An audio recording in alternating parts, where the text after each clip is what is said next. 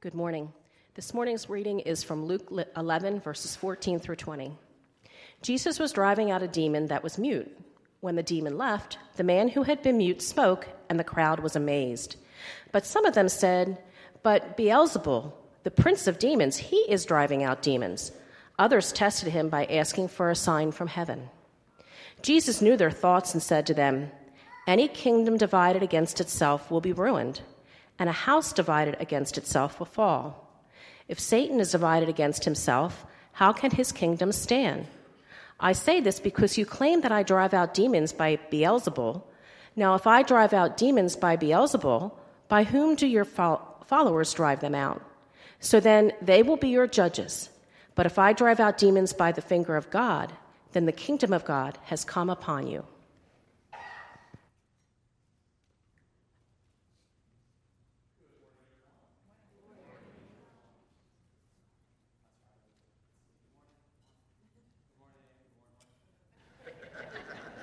There we go. Okay, that's good. Now let's say good morning. I am Pastor Rob. It's my pleasure to be giving the message this morning and to share a message about unity in the midst of disagreements as we talk about together we can do more. As always, for those of you who may be new to our church, Inside Your Worship program is a place that you can take notes. So if you are writing things down, I won't take it personally. Let's pray.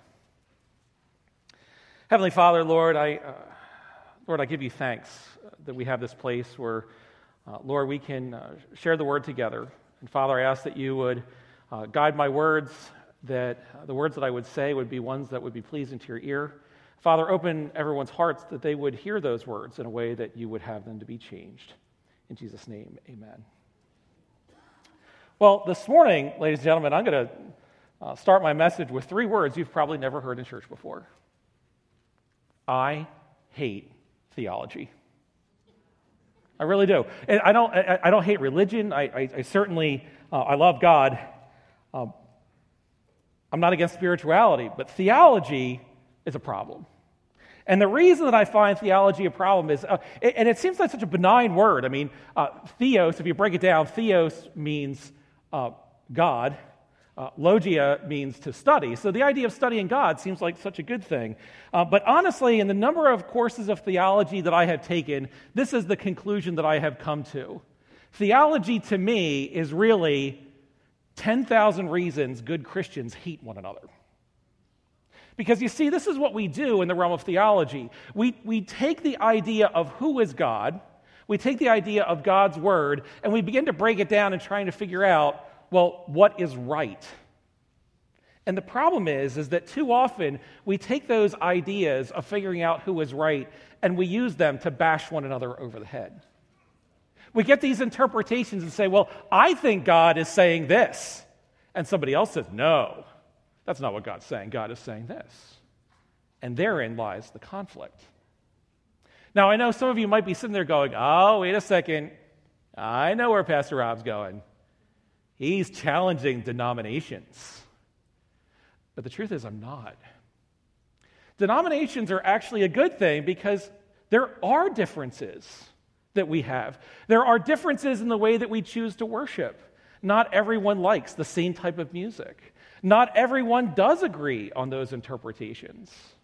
Denominations are fine. The problem is when our differences become divisions.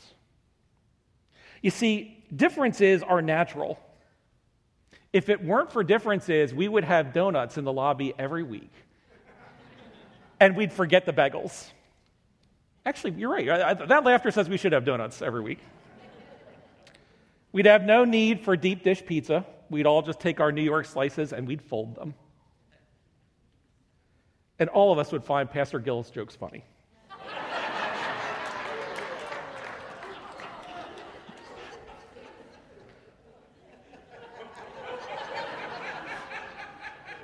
But the thing is, but division is different. The word division itself means an act of separation.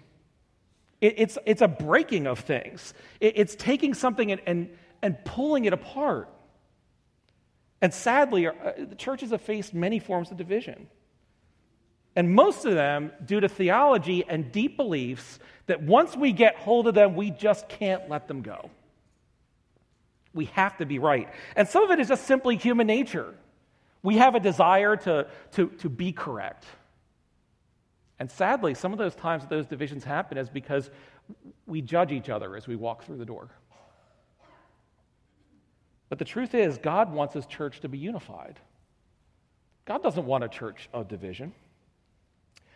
Now, in our main scripture passage, we actually have two scripture passages today that are significant for our message. In the first one, which you just heard, we hear the description of a miracle done by Jesus. Now, what's interesting in this passage is that whereas most stories of Jesus' miracles focus on the miracle, it's set up, we understand who the person is that Jesus is healing, we hear how Jesus has done the healing, and that is the focus. In this piece of scripture, something different is focused on. We hear about the crowd. We hear about the reaction to the miracle. So in this particular piece of scripture, Jesus heals the man, and immediately we find that there are two groups of people that have witnessed the miracle and their responses. And I'm going to say it's a form of theology. One group comes out and says, that's the work of the devil. That's Satan's work. That's who is doing the healing. And we have another group that says, show us more. These are two different theological standpoints. They are interpreting Jesus' action. But what's interesting is that the way that Jesus answers and what he does is really the point we want to focus on. Now, in our second piece of scripture today, we're going to fast forward to Paul, writing a letter to the church in Corinth. And this is a church that is in trouble. So instead of just saying the early church must not have had any problems, here's an example of what happens or what was happening in a church that was experiencing some difficulties.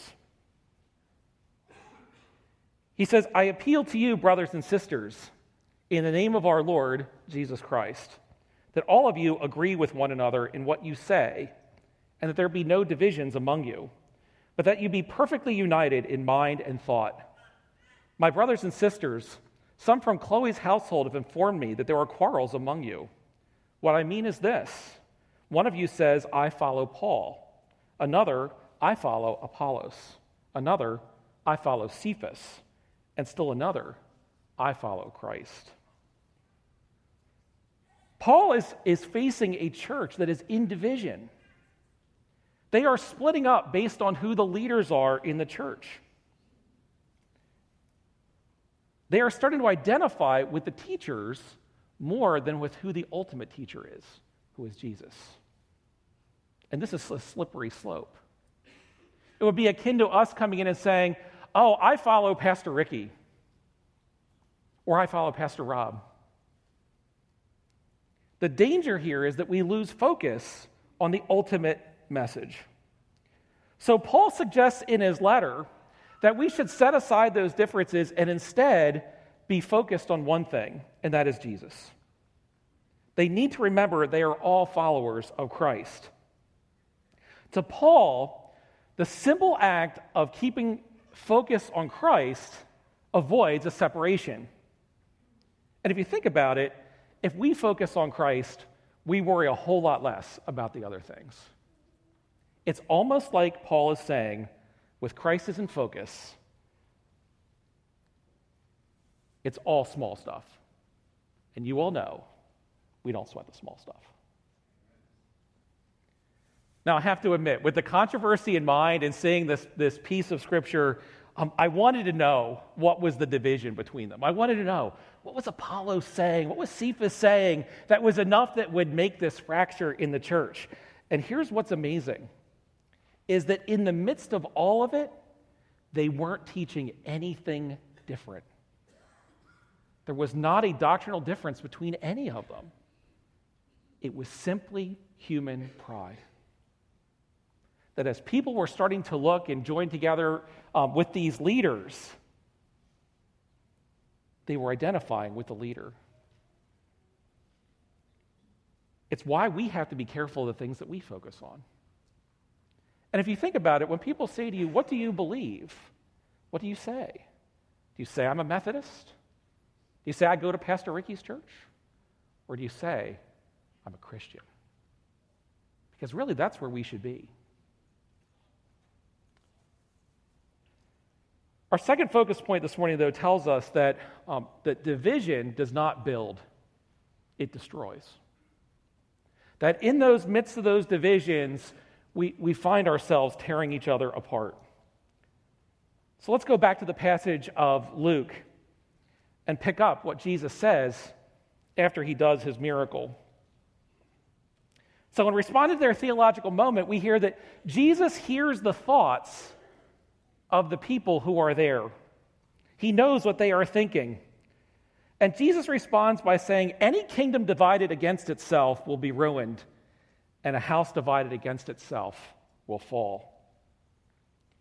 In this case, I don't believe that Jesus is simply talking about the nature of undoing one's work. Most people, when they look at this story, think that Jesus is simply talking about if he was Satan, destroying his own work. But I think he's also talking about being divided in thought and mind. You see, here's what's really happening. While the crowd is having their theological moment, they've missed the miracle. I mean, think about it. Here's a scene where Jesus has just committed a miracle, and the crowd isn't reveling over the miracle. They're saying, he did it. It was Satan who did it. Or show us more. By sitting there going, well, we want to see what the power is or where the power came from, they totally missed the fact that a miracle just happened. This is what happens when we are arguing the nature of theology. In worrying about our interpretation of words, in worrying about exactly what the meaning is, we totally miss the point. It's almost like saying, if we spend time looking at the story of Jesus' resurrection and focus only on whether the tomb that he was laid in was a cave or a man-built structure, we forget about the resurrection. And that's the challenge of theology. Jesus is telling them, look, a house divided against itself will fall. Yeah, if this was Satan's work, he wouldn't be destroying his own work. But at the same time, you are divided on this. Don't be. He also closes it by saying, and by the way, if this is the act of God, then God is here. Now, some of you may have also been familiar with this passage in another way. It may have rung to you of saying, I've heard that somewhere before. Abraham Lincoln chose that line from Scripture of saying a house divided in probably what is his second most famous speech ever. Just before he was nominated to run for Senate, Lincoln gave this speech in reference to slavery and the division in our country. Lincoln said, a house divided against itself cannot stand. I believe the government cannot endure permanently half slave and half free. I do not expect the Union to be dissolved. I do not expect the house to fall, but I do expect it will cease to be divided and it will become one thing or the other. In this case, division did bring down the Union. Lincoln was only half right. But it took the breaking of the Union to solve the problem. Ultimately, Lincoln was correct. But the thing is, division destroys. And unfortunately, the history of our church is also loaded with other divisions. It's endured heresies, inquisitions, multiples of them, schisms in leadership and in thought, a separation between Protestantism and Catholicism. The list continues. You almost sit and think it's a miracle that the church has survived. And when you think about it, we should thank the Lord for his grace because it survived despite us. So what do? I never like to give you the doom and gloom message without giving you something positive to take from here, because although there is division in our world, I don't think that we are beyond it. We need to remember that we are united through Jesus. And to see the differences is just that, just differences. Every one of you this morning came here to worship God. You walked through the door with one singular purpose in mind, and that was to worship Jesus Christ. We have that in common.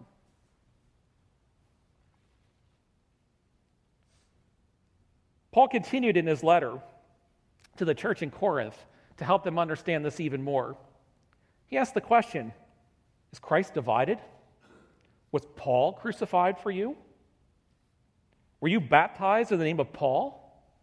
I thank God that I did not baptize any of you except Crispus and Gaius, so no one can say that you were baptized in my name. For Christ did not send me to baptize, but to preach the gospel, not with wisdom and eloquence, lest the cross of Christ be emptied of its power.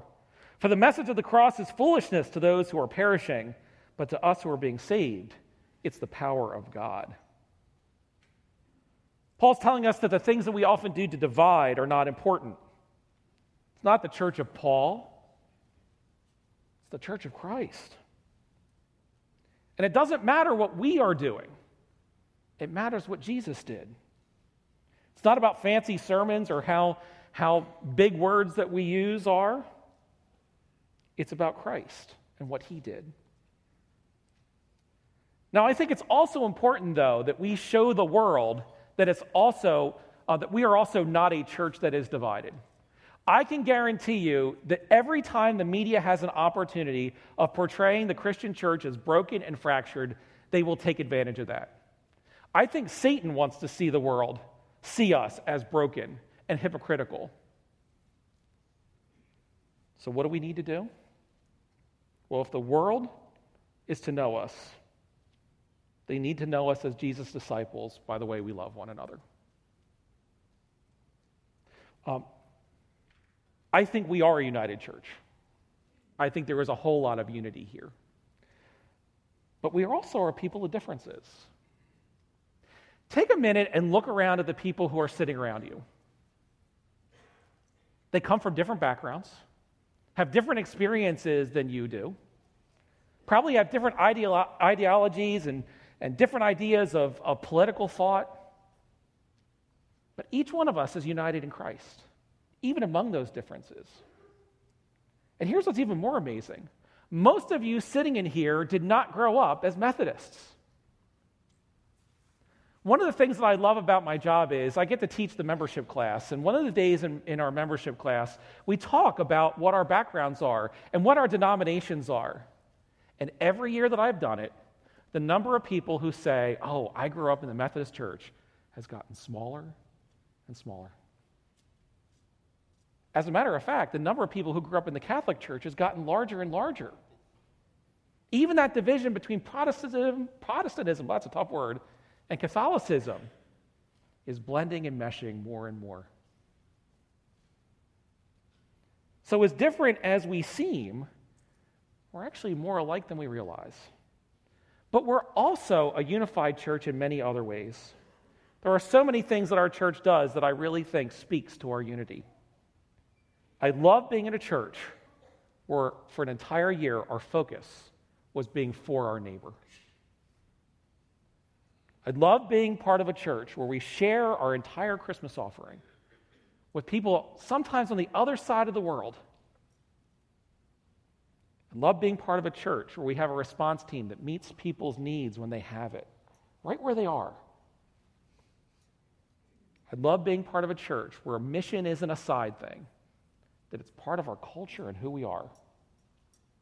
See, there's no better way of getting rid of division by getting to know our neighbor and finding that we are so much more alike. And by the way, we do all those things without asking, what do you believe?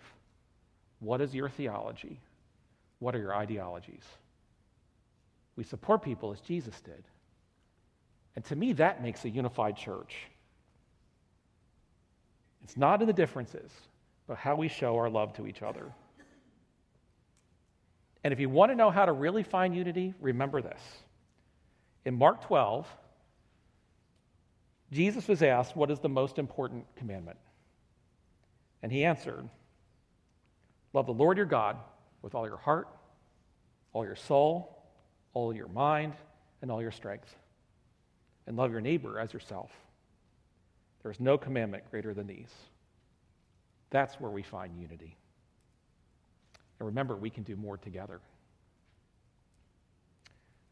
Now, as I close this morning, I want to address an issue of difference that I will pray that will not lead to one of division.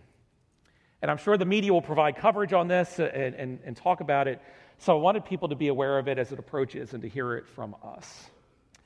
For the last several years, the General Conference, and the General Conference is the body that oversees the Methodist Church, has been investigating the discipline as it applies to members of the LGBTQ community.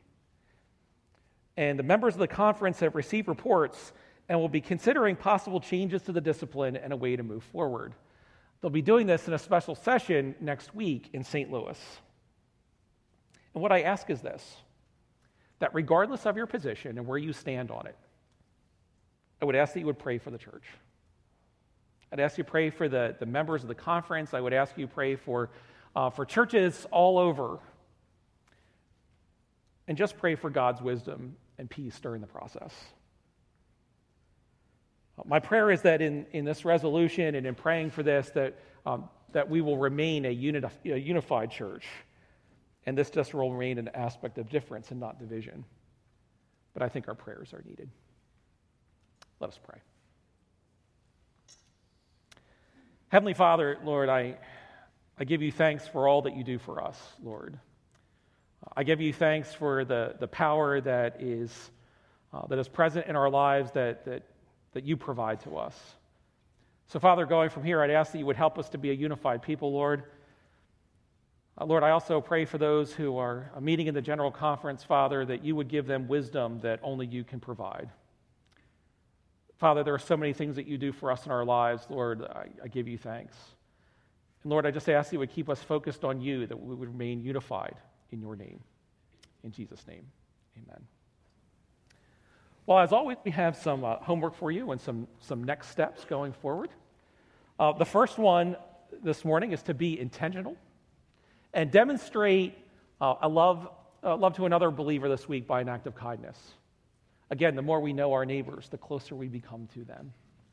And also, we have a prayer vigil coming up. It's one of my favorite things, the opportunity to gather together as a congregation and pray as one. It's an event that lasts from March 15th through 16th. You can come and pray overnight. I love coming and praying in the middle of the night. It's a peaceful time to come and a very spiritual time to really spend some time with God. And I invite all of you to do that. As you leave this morning, a couple things to keep in mind. Dave Barna will be out in the lobby if you want to talk to him more about the North Campus. In addition, if you do have a pledge card and have had some time to fill that out, there'll be a box. If you could put that in the box, that would be awesome. Also, this is a great time to sign up for life groups. As has been said, we've been sending some great numbers, but if you're not part of a life group, now is a great time to jump in and keep that rolling forward. It's a great thing to be part of.